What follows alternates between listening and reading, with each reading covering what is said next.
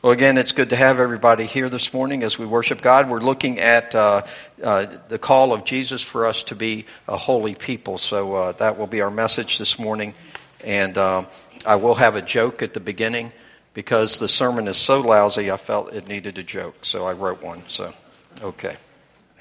Again, positivity is my theme for the day. Okay. We want to stand for the opening prayer. Remain standing. We're going to say the Apostles' Creed together this morning following the prayer. And so remain standing for that and for our opening hymn. Let's all stand together.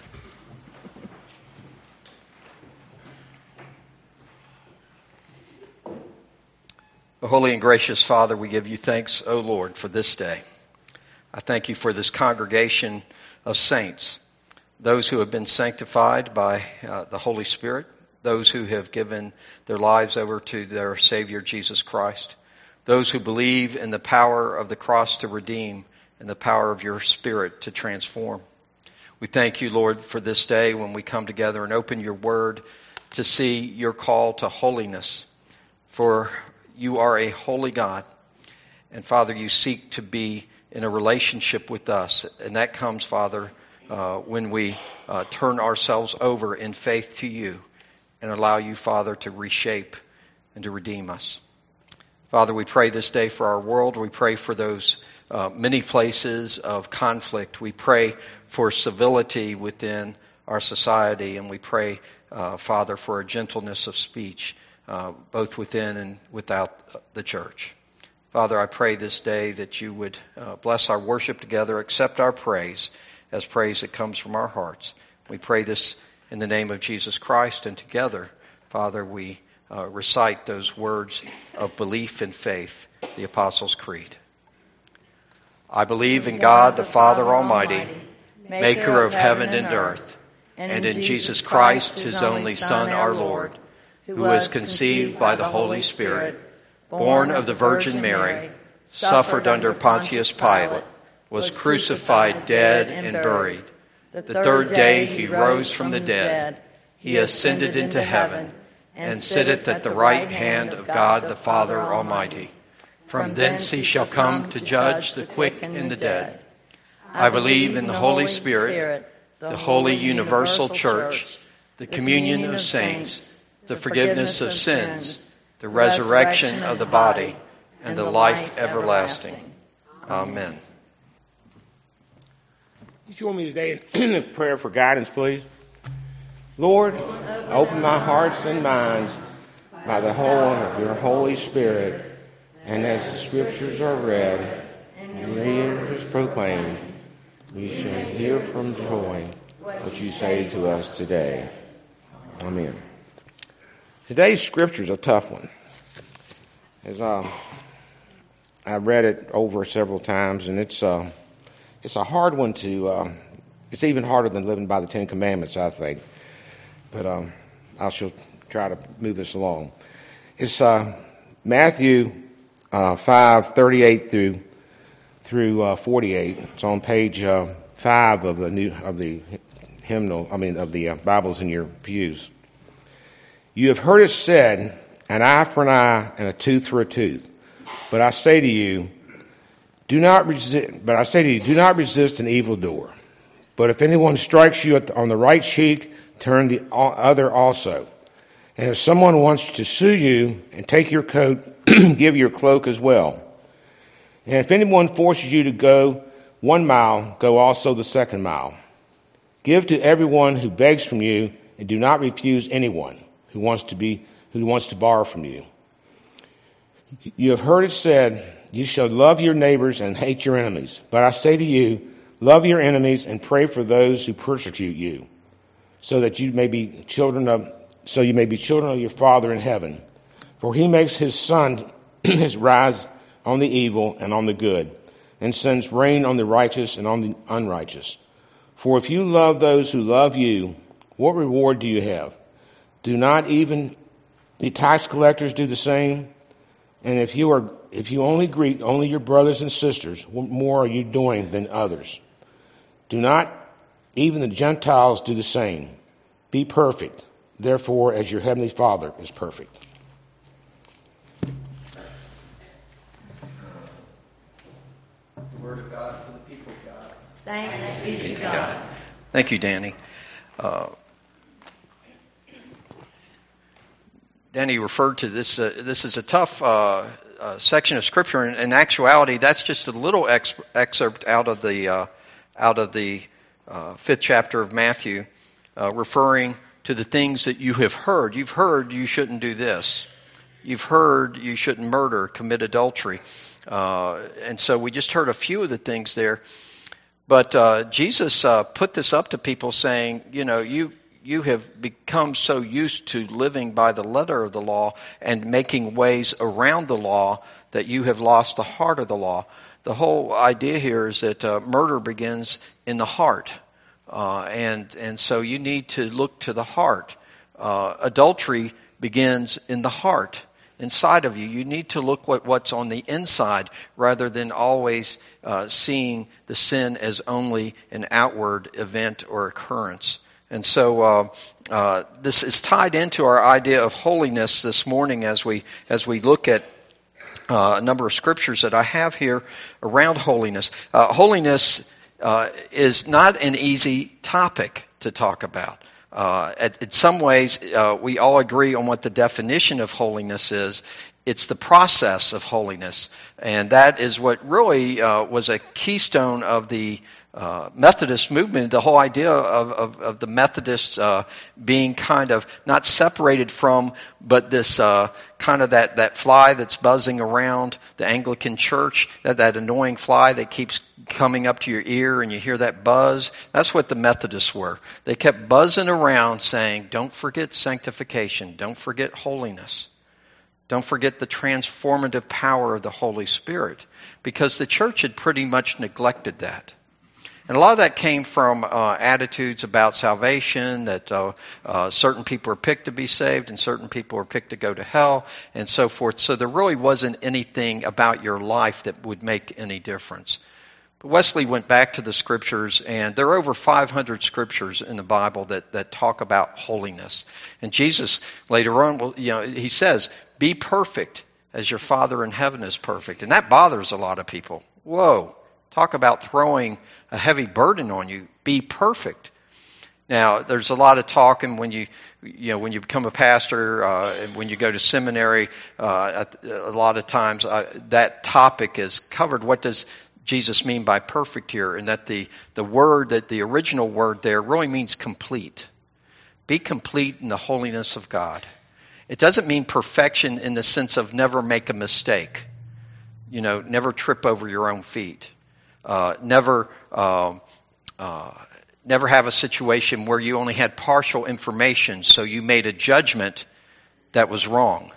Those things happen. We're human. We're not God. But what he's saying is be mature in your faith in God, and be mature in the way that you act, and the way you relate to God, and the way you relate to others, and have that complete love of God in your heart, so that even when you make errors of judgment, still your heart is right with God and with others. So I promised you a joke. So here it is. This part I did not write. This led to several more jokes. But why couldn't the bicycle stand on its own? Anybody know? It was too tired. Okay. It's always interesting to hear the rumble of laughter, because I realize some people it takes a few seconds more to get that. But to see the fullness of that joke, it's a two-tiered joke. Not too tired. Why did the preacher's bicycle tires keep going flat?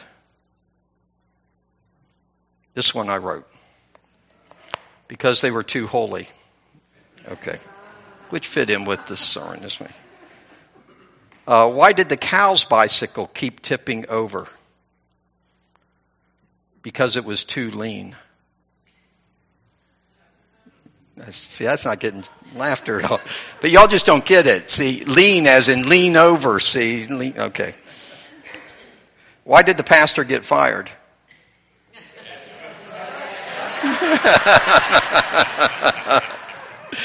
Because, like the bike's tires, his jokes fell flat. Okay.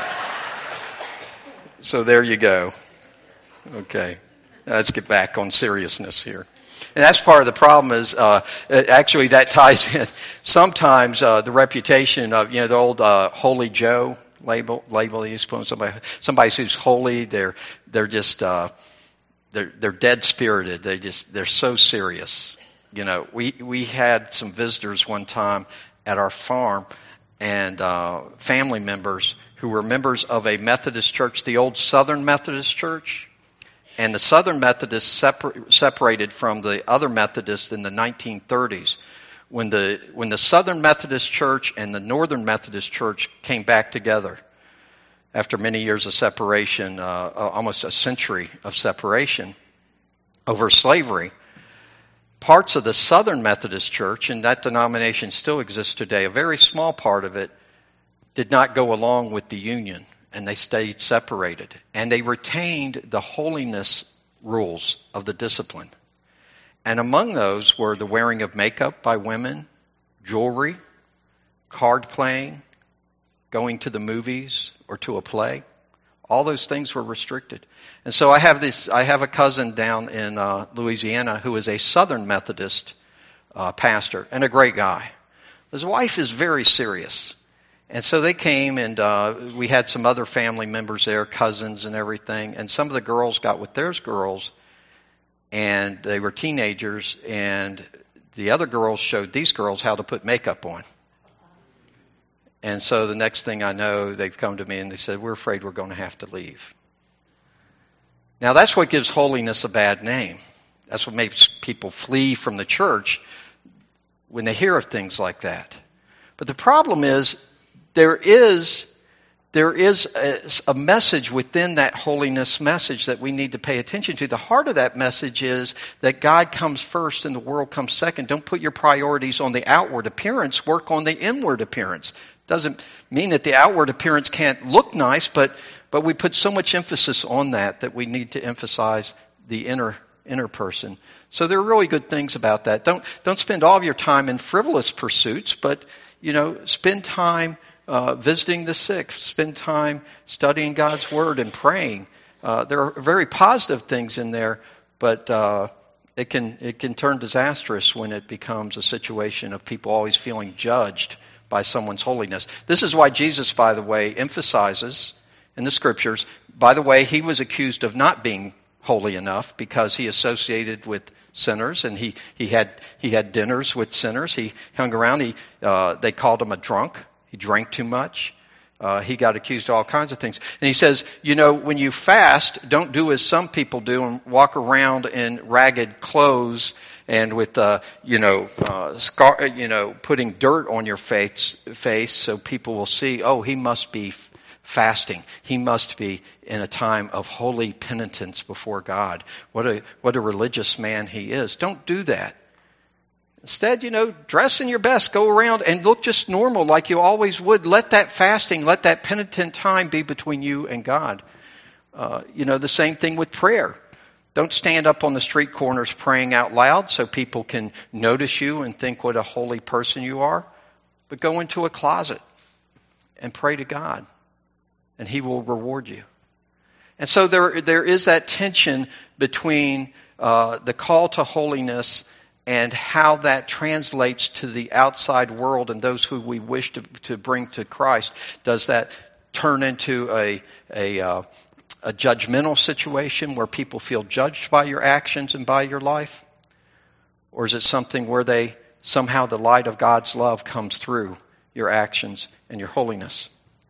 So there are, as I said earlier, there are over 500 scriptures in the Bible pertaining to holiness. And in a minute, we'll define exactly what holiness is. For 2 Corinthians 7:1 says, "Therefore, since we have these promises, dear friends, let us purify ourselves from everything that contaminates body and spirit, perfecting holiness out of reverence for God." Now, a key thing there is we perfect holiness in our lives out of a reverence for God. That holiness is God-directed. It's not for our benefit.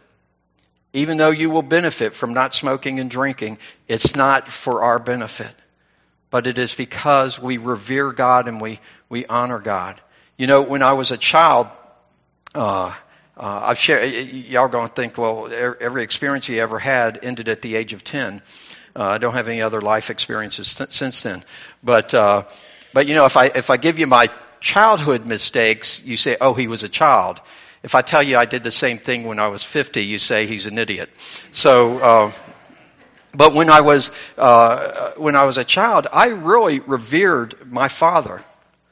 I got to tell you, my dad, you know, he was everything to me, and everything I wanted to be. I would go and open his closet and look at his old Marine Corps uniforms. I'd get his medals out of the box and look at them, and I'd read the Marine Corps field guide. They have a field book that tells Marines it even tells them how to build a house, all sorts of things. But everything a Marine, how to throw a hand grenade. Everything was in that book. So I would read that. I would dream about being like my dad. And I remember when the concept of death really, there's a certain point in your life, 4, 5, 6, sometimes when you first realize that your parents aren't going to be here forever. Anybody remember that in their lives? Because I remember that I loved my mom, but the thought of living life without my dad, I was shaken. I was deeply, deeply shaken by that. And so here I had this person in my life, and in your life it may have been a grandparent, it may have been an aunt, an uncle, a dad, or a mom. But that person in my life who I looked to as an example, someone who I wanted to be just like, because I loved them.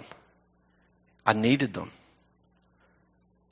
And when I think about our desire for holiness, I really believe that the Bible, if we read the entirety of all these 500 plus scriptures about holiness, I really believe that what's going to come out through that is, in the end, it is the human being's desire to be with God that makes us holy. Because when we're in the presence of God, like a child, we want to be just like God. We want to be righteous and holy as God is holy. And so our desire comes from that relationship and that love for God, and God's love flows back through us into our lives. And that kind of holiness is a holiness that heals. That kind of holiness builds relationships in the world. It doesn't separate people or drive people away from you. But here's the thing. I want to be like God, but I can't be God. I can't be perfect in all my ways. I can't know everything. I'm not all powerful. So at times, I'm going to fail miserably. I'm going to stumble. I'm going to fumble around. And we see that in Romans chapter 7. The Apostle Paul, he's struggling with some sin. He doesn't identify the sin specifically to us, but he is struggling with it. And finally he cries out, "O wretched man that I am. I'm a shipwreck of a man. I am worthless, without hope." That's what he says. Until he remembers Jesus Christ. And he says, "Thank God for Jesus Christ. Who can save me from this body of sin? Thank God for Jesus Christ." And then he goes on in chapter 8 and writes some of the most magnificent, uplifting scripture in all of the Bible about how nothing can separate us from the love of God, not heights or depths or principalities or nothing can separate us from the love of God. So Paul struggled to be perfect, but he wasn't able to achieve it. But he said, that's okay because my perfection is in Jesus Christ, whatever the gap is between. And so I long to be perfect as God is perfect. I'm not going to simply throw away that longing for perfection and trying to do my best because I have this security in Jesus Christ. No, the fact that I have this security in Jesus Christ, knowing that I am saved, having that assurance, makes me long even more to be like Him. And so holiness is relationship. Without a relationship with Jesus Christ, without a relationship with God, our holiness turns into legalism. into a static obedience to rules, and not something that flows out of us, out of our passions and our desires for God. John Wesley realized that it was going to be tough for us to maintain this. And by the way, I began at the beginning. I'll do this a little aside here before I move into this. And this isn't a really long sermon, by the way, so don't worry. Some of you are concerned. I see the faces, I know. How long is he going to go on here? 500 scriptures. Oh, my God. Lord, save us from this wicked preacher. What was I going to say? Roy, I was about to get into Wesley here. I forgot. Okay. That's good. It'll maybe come to me. Maybe not. All right.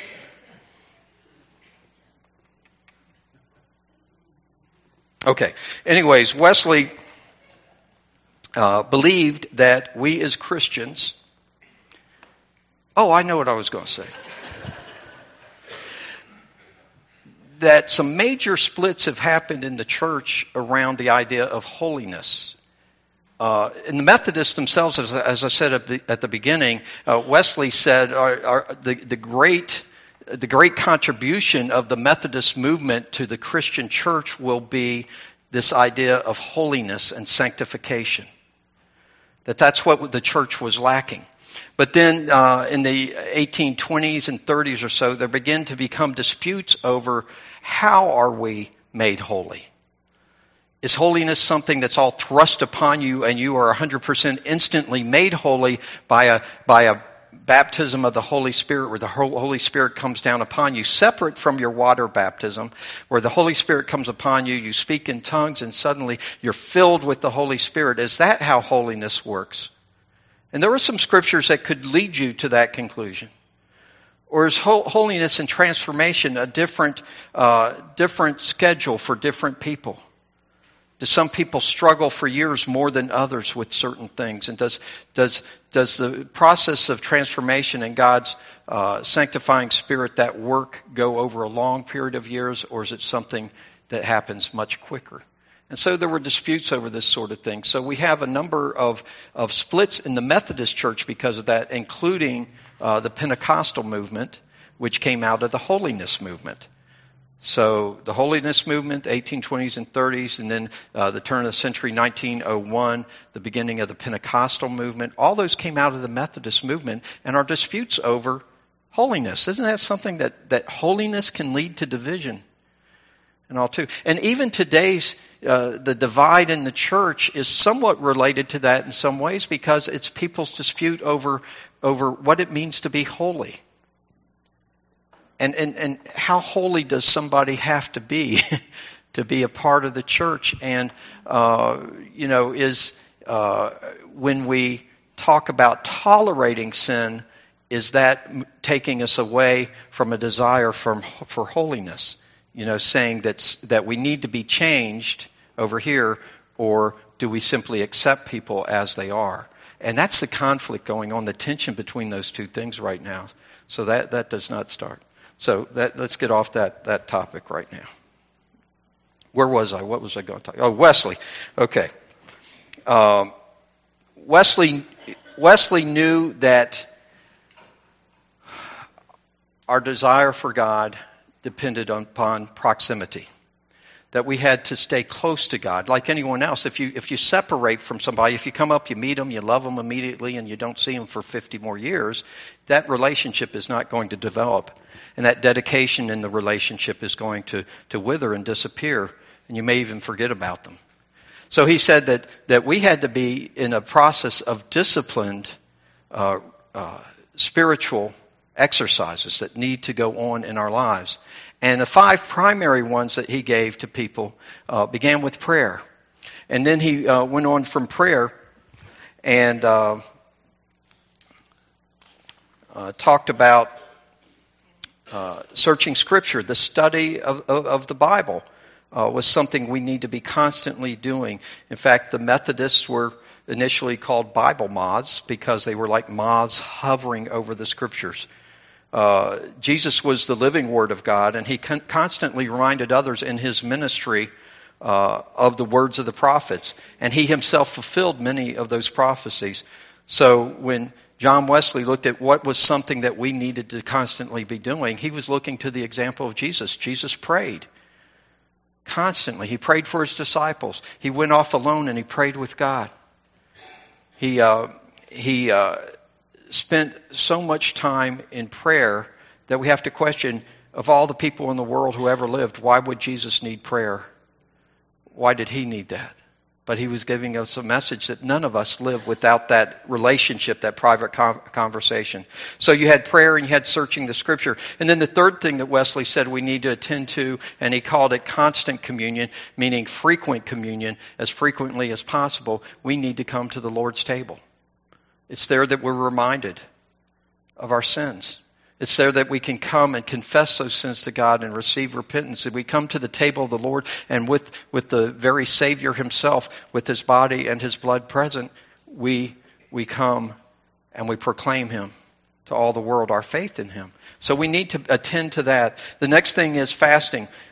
Jesus fasted for 40 days in the wilderness. He encouraged fasting that was not done for the praise of others. He didn't want you to fast so people would say, look at how religious they are. But he encouraged us to allow our fasting to be done between God and ourselves without public display. Now, not a lot of fasting goes on today, and I want to tell you this, fasting isn't just about food. In fact, I would say just as important as fasting from food in today's society would be fasting from all the distractions that didn't occur in the time of Wesley. He had no computers, televisions. He didn't have all the ways that we have to escape. Even books were limited. To get a new book, you didn't just go on Amazon and download it or go to the local bookstore. Books were precious, and so many people the only books they have might be the Bible and maybe one or two other books. And so they would reread them over and over. You know the famous story about Abraham Lincoln when he was a boy, and how he would go walk many miles to this neighbor's house to borrow a book, and then he'd walk back in the rain with that book protected to return it to him because he had promised he would return it. Studying the Scriptures and constantly being in those Scriptures is important, and finding ways to fast from the things that distract us away from studying the Scriptures is important. To say, I'm going to spend the next day only in reading the Scriptures when it comes to media, when it comes to transmission of communication. It's only going to be in the Bible. And you're fasting from everything else. And so we have many things in today's world that we could choose to fast from that would bring us closer to God. And then the fifth thing that he said is holy conferencing, which means what we're doing this morning, what you'll be doing in Sunday school. It's coming together and sharing the things of God with each other, sharing our experiences, sharing what God has revealed to us, understandings and insights. There are other aspects to holy conferencing, but within the church today, that's a lot of it. It's developing friendships. It's coming to know each other. It's coming to see Christ in each other to do that. And when you look at those five things, there's nothing terribly hard about any of that. To pray, to search the Scriptures, to come to the Lord's Supper, to fast, maybe a little bit hard for some of us, and then finally holy conferencing, doing what you're doing today. But it's amazing how many people ignore one or more of those things in their lives. The old thing that I can be a Christian out in the woods by myself, I don't need to be around, it just doesn't work. Not in the sense of, you may retain faith in God, you may appreciate the beauty of nature, but you miss so much when you don't have that holy conferencing with other people. And so Wesley was very much, with his Methodist, emphasized the need to attend to these five things. And the last thing I'm going to share with you, there was so much more to this sermon, but it'll go flat if I'm not careful. Last thing, Wesley had 22 questions. I've handed out these cards in churches before. I think when I first came here, I even had them out on the tables out here for people to pick up. There were 22 questions that his groups, the small groups that would meet every week, would ask each other. So as they would come together, they'd have these 22 questions, which were questions of self-examination to remind them of the sin that could still come into their lives, and to alert them to things that may be coming up that they're not even aware of. But I'll read you just half of those. Can I be trusted? To ask yourself that question. Can people trust me? Think back over the week. Are there things that I did that weren't trustworthy? Were there times that I lied? Times that I misrepresented myself? Number 2, am I a slave to dress? Which, I think that's one I conquered, but that's more a thing of laziness. I just hate to shop for clothes. Am I a slave to friends?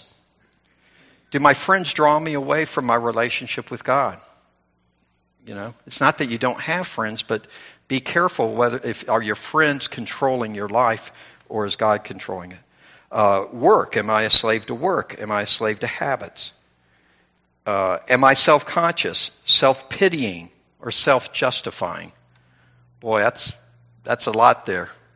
Do I go around all the time how everything in my life is terrible and bad, and I want everybody to know this, and whatever I do, I can justify it, even when it's wrong?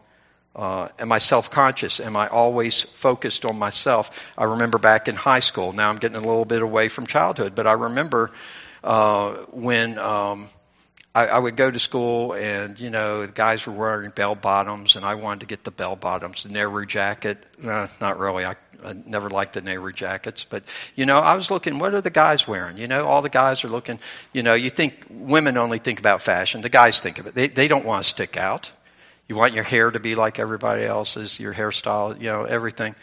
And I remember one day, it just occurred to me. I thought, you know what? I don't think anybody is looking at me noticing any of this stuff. I just, it doesn't really matter. Everybody is so self-consumed on how they're looking, they're not really very concerned about how you are dressing. And so I stopped and I adapted the style that I have today, which is, I know, spectacular. Number 4, did the Bible live in me today? Was it alive? Not just did I read it, but did it come alive in me? Meaning, did it have an impact on my actions? Do I give it time to speak to me every day? Do I give the Bible time to speak to me? Am I enjoying prayer? Am I enjoying prayer, or is it a task? When did I last speak to someone else about my faith? When was the last time you talked to someone about your faith? Do I pray about the money I spend? Wow, that's a big one. I think about that a lot, because we make a lot of impulse sort of things. And I think, wait, if I were to take that thing, go from the large to the small drink, or go from this to that, I'd save this much, and then I'd have that much money to share with good causes, or to share with the church. Or do I just spend because the impulse at the time tells me to spend? Do I get to bed on time and get up on time? As somebody, a slackard, one of the Proverbs talks about the person who rises and then turns over in their bed. I heard Jerry Falwell speak on that one time, and it's the only thing I ever remember him speaking on is not rolling over in your bed, but getting up out of it. So I don't know why that made an impact on me. Do I disobey God in anything, and is Christ real to me? Is Christ real to me? So these questions, that's only 11 of the 22 that they would review every week. But Wesley realized that the life of holiness and righteousness and growing in Christ doesn't just happen. That it is a life of obedience to God and to His Word, and with the sincere desire to grow in Christ by the strength and the leading of His Spirit and His Word. So that's what we are called to by Jesus Christ. All the things we've been called to over the past weeks. Last week it was to the Lord's Supper, to the Lord's table. The week before that, I believe it was to God's Word and so forth. All those things Jesus has called us to. And when we follow, I sincerely believe that when we answer that call, our lives are transformed and changed forever. That's it. Well, we want to rise and sing our final song of discipleship as we come, and I pray that something that was said this morning in this message will help us to make that move, perhaps to go back and to seek the holiness of God in a greater way. Amen. Holy Father, we pray for all those who face trials in this life. Your Apostle Paul said that we may be shipwrecked and beaten. We may be cursed. We may be displaced. But Father, in all things, we keep our faith in you and we glorify you. We pray for that kind of faith for all of us, that when life comes at us full throttle and when darkness threatens us, that we will remember the one who is the light of the world. Father, it's in his precious name that we pray. And amen.